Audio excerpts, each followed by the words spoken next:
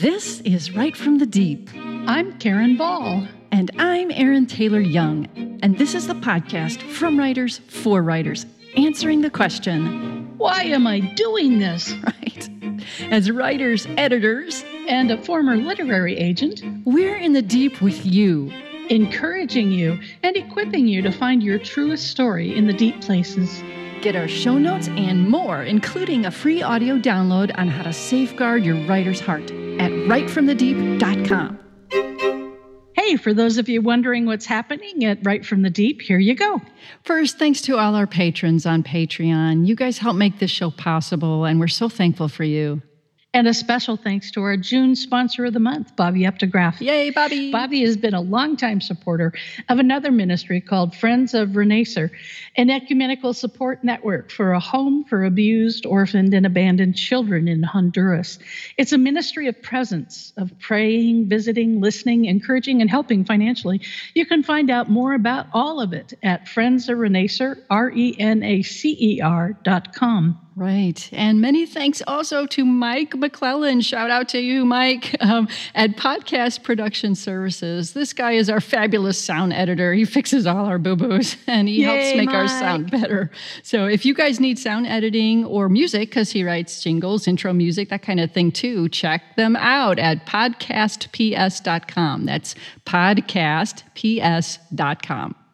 And we wanted to give just a word about our world situation as we record this. It's early June, and the world is starting to open up, but we're in the midst of all the riots. We're in the midst of the anger and the vitriol and the hatred out there and the confusion by so many people. There's turmoil and unrest. There's a global pandemic. There's political division. There's rampant racial injustice. There's persecution. There's giant killing hornets. I mean, it just gets to the point where you sit back and you say 2020 is the year that never should have happened. So here's the thing. We have an incredibly powerful and important tool at hand that we can use against all of this. And we want to encourage everyone to pray.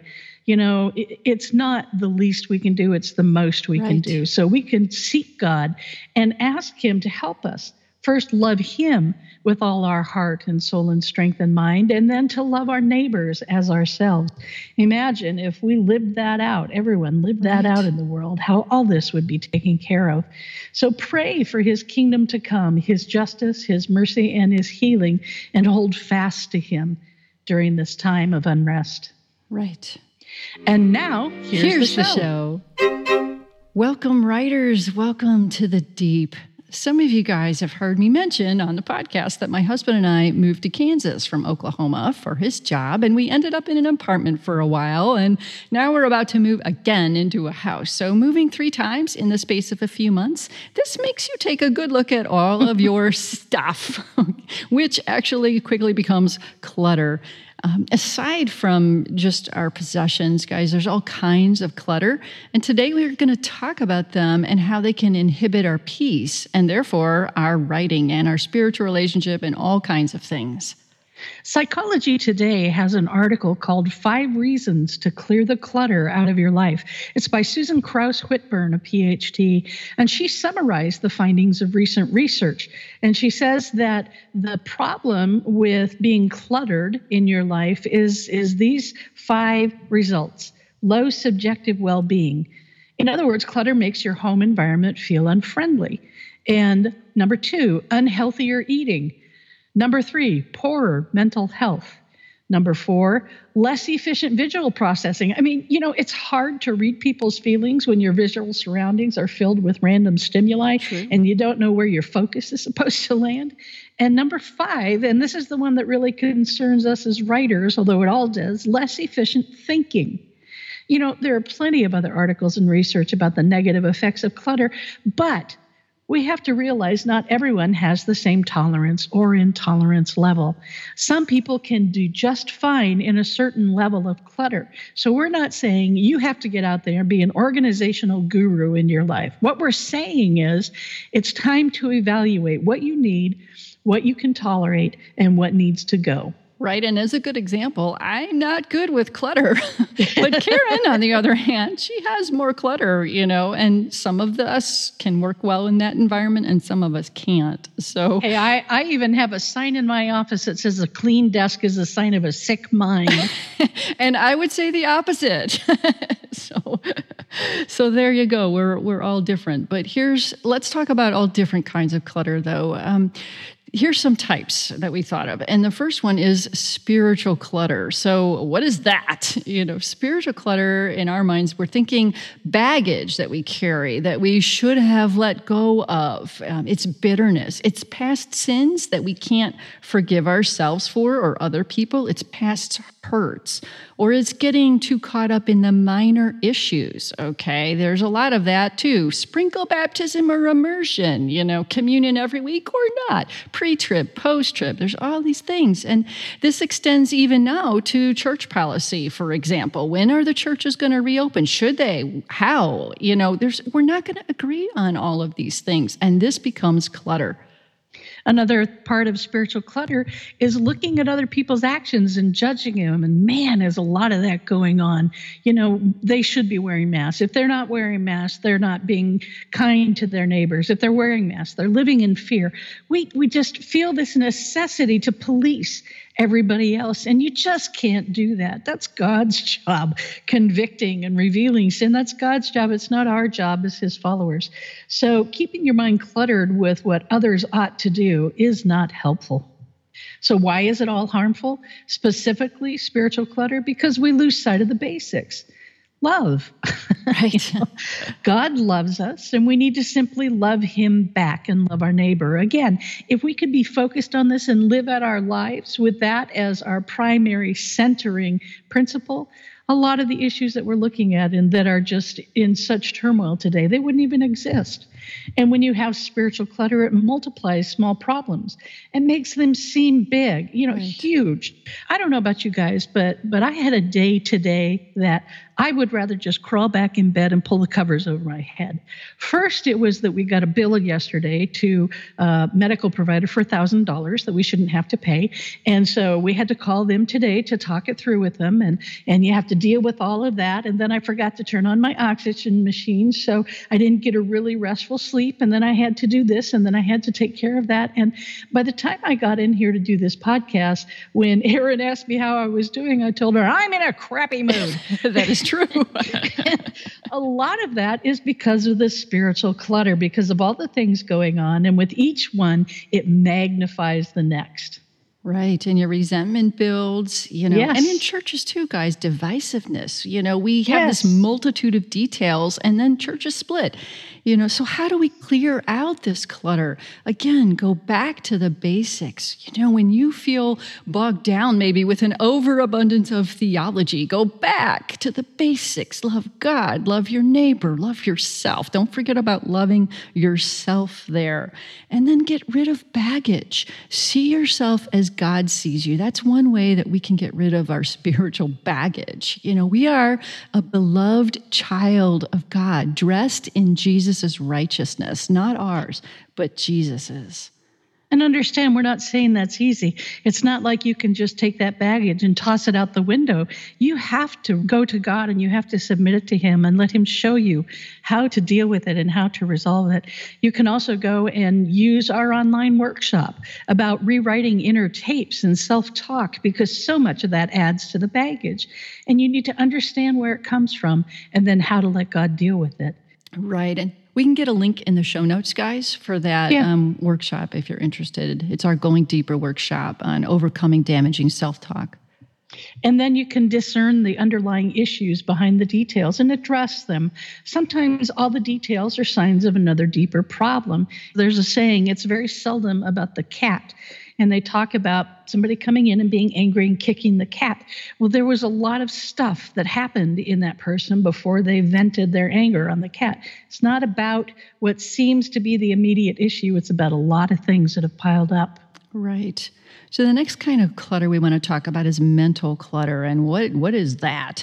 The article that we mentioned earlier defined mental clutter as a state of mind in which you can't inhibit irrelevant information.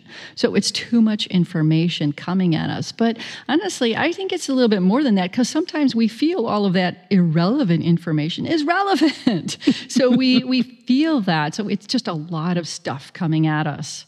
And there's also a clutter of voices around us, all these opinions flowing around it. How do you know who to listen to?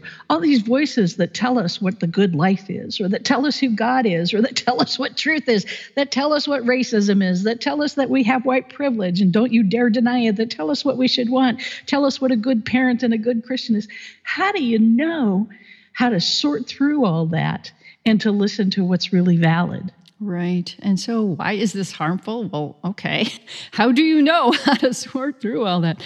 Sometimes though, the clutter, the mental clutter of having so much on your mind, maybe just a jumbled to-do list, that is stressful and problematic because you forget things too easily. I can walk into a room and forget why I'm there, okay? So having this big jumble in your mind of to-dos, that is very stressful. You're never going to remember it all. Or a cluttered mind crowds out our thoughts and our ability to focus and organize.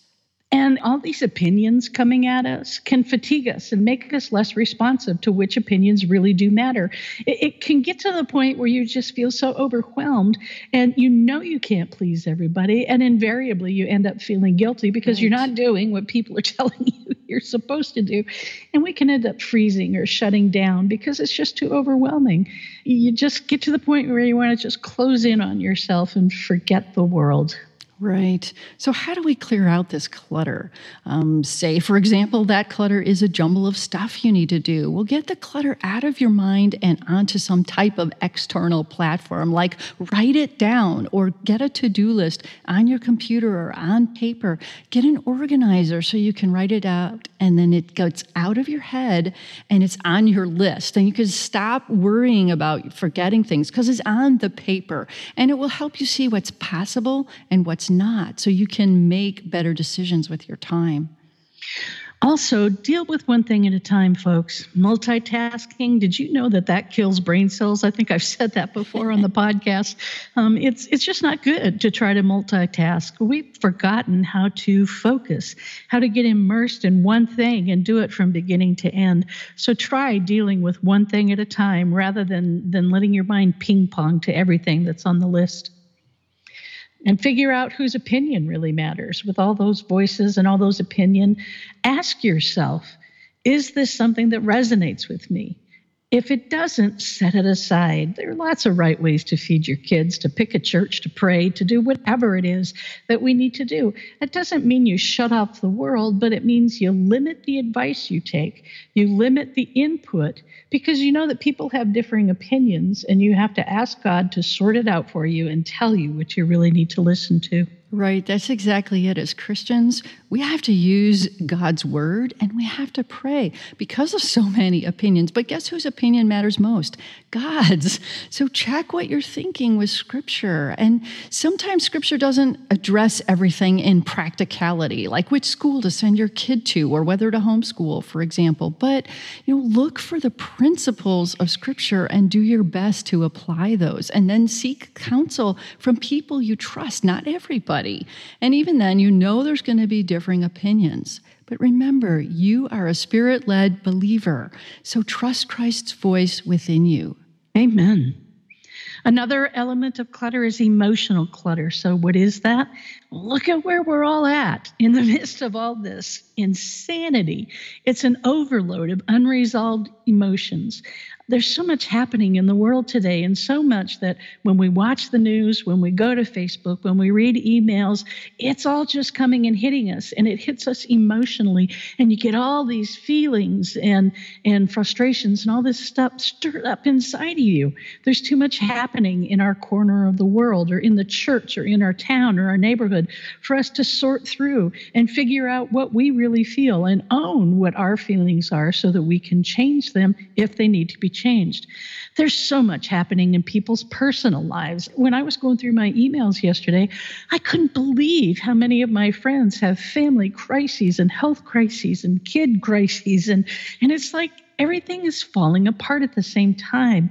And I can't help but feel that the enemy is determined to get us all confused and jumbled up in our emotions and what we're feeling so that it incapacitates us. Exactly. That's why it's harmful. When we're incapacitated, we're going to emotionally shut down, or worse, we're going to be apathetic, or we're going to be hard-hearted.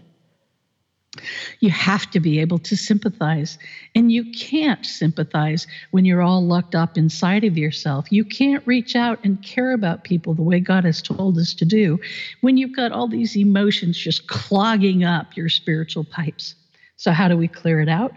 You take time, guys. That's a commodity we all have and one we seldom use. Take time to understand yourself. Research to understand the historical basis for what people are feeling about what's happening today. Research so that you understand for yourself what you think about it instead of listening to everybody else in their hurt and their frustration.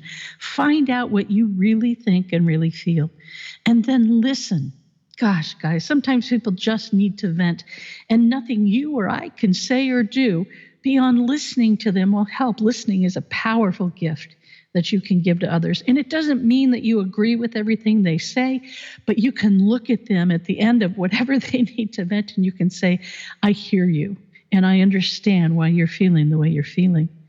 And of course, pray. Ask God to reveal what's happening inside of you. Ask Him to remove anything that's hindering you from following Him the way that you need to. Ask Him to give you His eyes and heart so that you can understand what you really need to get caught up in emotionally. And then be honest about the beliefs and emotions you're having. You don't stuff them. Don't deny them. Just take them to the Lord. Or again, talk with them. Talk about them with someone that you know you can trust, who is spiritually wise. And then surrender what needs to be surrendered. Don't hold on to things that you feel because someone else told you you should feel it. Just hold on to the things that God gives the amen to. And finally, where you can, resolve the emotions, understand where they come from, and then let go of them. Ask God to resolve them and move on. Right. So the next kind of clutter we want to talk about is house clutter. We probably all have some of this somewhere. I mentioned Karen's office. So what is it? It's stuff you should have thrown away, but you're afraid to because you might need it someday. Or it's stuff that's just not put away because you don't know where to put it, or you're too tired, or whatever. It could be even just you've got the wrong size furniture in your space, so it feels cluttered, or you've got way too much furniture. And why is this harmful? Okay, it's not restful. If you don't feel good about your environment, if you can't find a place to sit, or you got to shove things off your bed before you can lie down, or you can't find what you want when you want it, it's frustrating and it isn't restful. I'll tell you, my hubby has this habit. I don't know why. He keeps every receipt ever that he gets, and he crumples it up and pulls it out of his wallet, and he throws it on the dresser. I don't know why, but there's a messy pile of receipts that are all crumpled up. This is not restful to me, probably because I do the budget, and it's, subconsciously I'm probably thinking we overspent because there's a huge pile of receipts there for, 6 months. Okay, I don't know what the deal is, but that's my issue, and it makes me feel not restful. When you can't rest in clutter, how can you do anything? How can you write? How can you have a peaceful relationship with God or anyone else when you're constantly feeling this stress? Now, I want to say one thing to follow up in this, and this is kind of what we were talking about at the beginning about your tolerance level for it. And I have a certain tolerance for clutter. It makes me feel at home. I just, I have piles around me, and generally speaking, I know what's in those piles. And it's uncomfortable to me when a place seems sterile, which if it's too organized, it can seem that way to me. But even I have my limits. And I have to confess to you that after several years of dealing with health issues and not being able to dust and not being able to do things that I normally would have done, my house is now too cluttered for me. And we have 2 homes, and they're both too cluttered. So you need to determine how much you can really be tolerant of and still be productive and happy in your life. And when it crosses that line, it's time to clear it out. So how do you do that? Have a designated place for everything. And if you don't have a place for it, don't bring it into your house. You don't need more piled on top of what you already have. Right. Let me say here, let me just cut in here, because Alan and I are going to be moving, we're trying to think through now, where is this thing going to go? If we don't have a place for it, it's not coming. That's one thing you can do. You can also limit your stuff to things that are useful in this stage of your life. Life changes, our abilities change, our likes change. I have a lot of things that are craft materials. I used to craft, I used to scrapbook. I don't do that anymore. I don't find joy in that anymore, but I still have the stuff jammed into a file cabinet so that if I ever feel like doing it again, it's there. Well, I don't need to do that. I need to give those things away to somebody who it will bless. If you have things that have sentimental value, which I have a lot of that, you can take pictures of them to remember them. Sometimes that works just as well as having the real thing. But when it doesn't, do not feel bad about keeping that thing that has a sentimental value. My mom collected spoons. She had wonderful spoons that were a history of the trips we took together as a family. I will not get rid of those things. I will keep them, even though technically they could be considered clutter. But what they do is remind me of the trips that we went on, and I will pass them on to other generations when I'm done using them. So there you go. Just make the judgment based on what really works for you. Right. Like, for example, for me, when we were getting ready to move, I found a box of old schoolwork that when I was homeschooling the boys for a little while, we had all this schoolwork. Well, we didn't need all of it, but I did take pictures of some things so that they can remember, oh, this is the funny story you wrote about this or that. And a picture was fine. It sufficed just fine for them. They don't need the actual article. So in our case, that worked out okay. Another thing you can do to declutter is just think of doing it in small portions. So don't try to do your whole house or your whole office or whatever. Just do a closet or do a drawer so it isn't overwhelming. The next kind of clutter we want to talk about is workspace clutter. So what is that? It's cluttered, unorganized, messy workspace. That is the type that becomes dysfunctional for you. Some people like to have, like we were saying with Karen, some people do like to have a few piles on their desk. That's fine if that's okay with you. But if it's too much unorganized, messy workspace.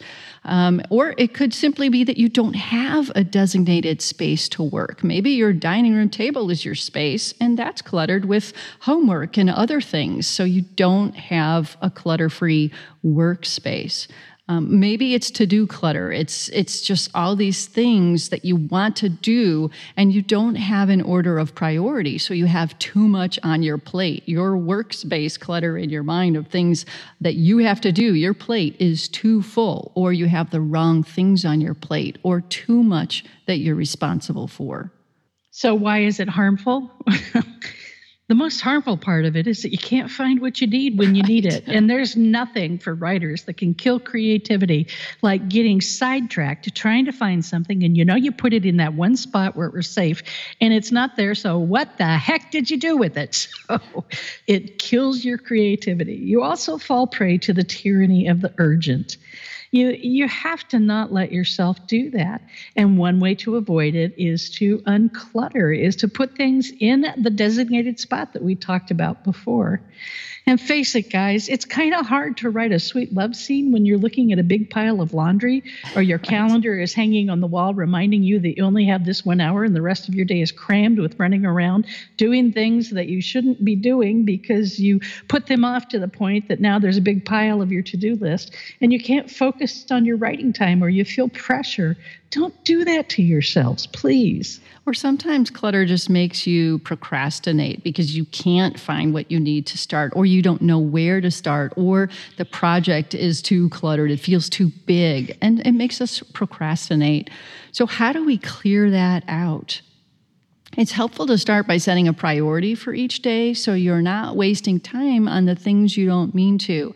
I don't know about you guys, but I finally learned do not open your email first thing in the morning because that's when I'm most creative. And so for me, setting that priority helps keep me and my work time from getting hijacked from email.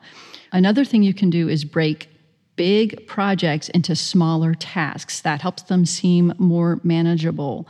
Another thing, look for things you can delegate. Ask yourself, am I the best person to do this task or not? And some of you out there might have kids who probably could learn to put away their own laundry or whatever. So when your workspace is cluttered, look and see if you've got too much on your plate, what can you delegate out? Also, create a space. If you don't have one, designate a space that's conducive to you focusing on your work. I told you guys that I'm moving into a new house. Well, I walked through that house to pick an office out for me that's conducive to focus on my work. And that means it needs to have a lot of light for me, and it needs to have a place where I can put things so I don't feel cluttered.